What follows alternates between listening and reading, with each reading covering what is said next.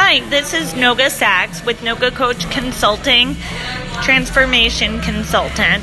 I'm doing a little bit of a revision from our previous stonewalling recording. Let's talk about that again with maybe a different perspective. We're talking primarily about connection and communication. It can be hard to make strong connection, and it can be hard to have good follow-up and strong communications, but that doesn't provide any degree of excuse for not doing it. If you make a connection with somebody, whether that be in the form of applying for a job, interviewing for a job, or simply networking, not responding is just simply, let's be honest folks, not nice.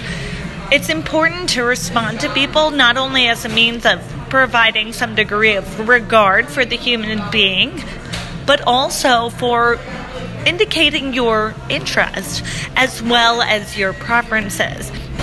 Interest and preferences appear to be the same thing, but they really aren't. Your interest is in continuing the conversation, and your preferences have to do with the condition for that continuance of the conversation. So, for example, let's say I'm here at Starbucks. I'm in the United States now, friends, and I order a cafe con leche. It's very possible that in the United States, the barista will not necessarily know that cafe con leche means coffee with milk. If I'm in the Dominican Republic still, or some other country where they speak Spanish, that would be an expectation that I could have. So there I could have my preferences stated.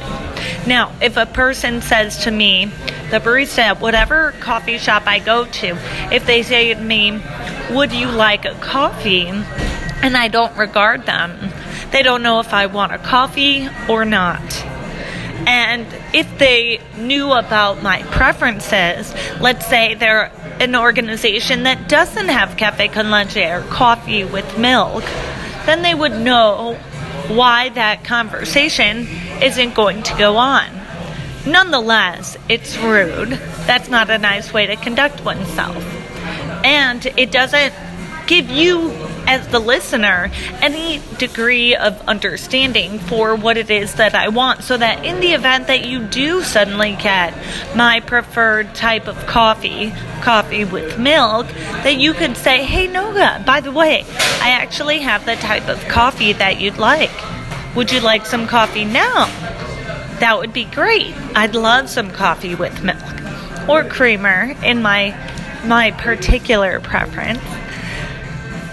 And that's how we develop profitable, but not just profitable, constructive connection.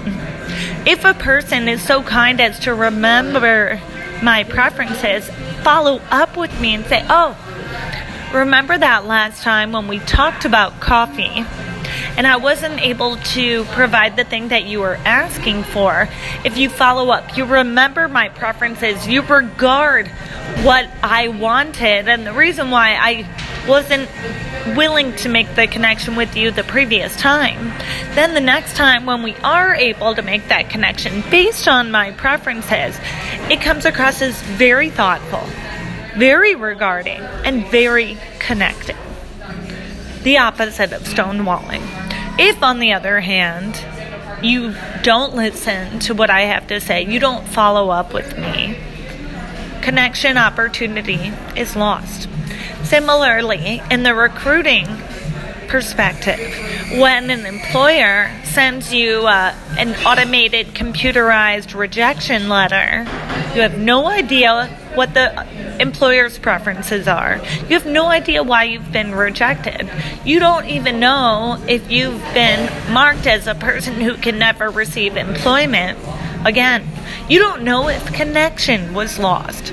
Without any amount of communication, which is customized, which is actually regarding your preferences, regarding you. That's stonewalling. Similarly, if you're investing the time to look for a networking event and connect with people, ask for connection, and connect with them on LinkedIn or via email or maybe a phone call. Not responding to those forms of communication is the same type of stonewalling. Yes, you're busy. I'm busy. Everybody's busy. But that does not give you an excuse to cut off your own oxygen, because the connections that you're aiming to make are intended to help you breathe easier, breathe more freely, and see opportunities for diversity, for innovating your practices by looking at other people's preferences and saying, you know what? Maybe my coffee would be better with milk. Maybe I don't really care for that. But how would I know if I didn't try it? If I hadn't heard of that first? I recently was in the south of Missouri, and they mix butter into their coffee. And I definitely thought that sounded disgusting, but I had never heard of it before, which was an invitation for me to try it out. I will let you know I didn't feel terribly comfortable with it, but I drank it, and it just wasn't as good. But I tried it, and I'm glad I tried it because, as they say, you can't knock it till you tried it. Although some say you can't knock it till you tried it twice. Maybe I'll try it again. Probably not. Signing off with you today. The dangers and what you're missing out on by stonewalling. This is Noga Sachs, CEO and Transformation Consultant of Noga Coach Consulting. Have a great day.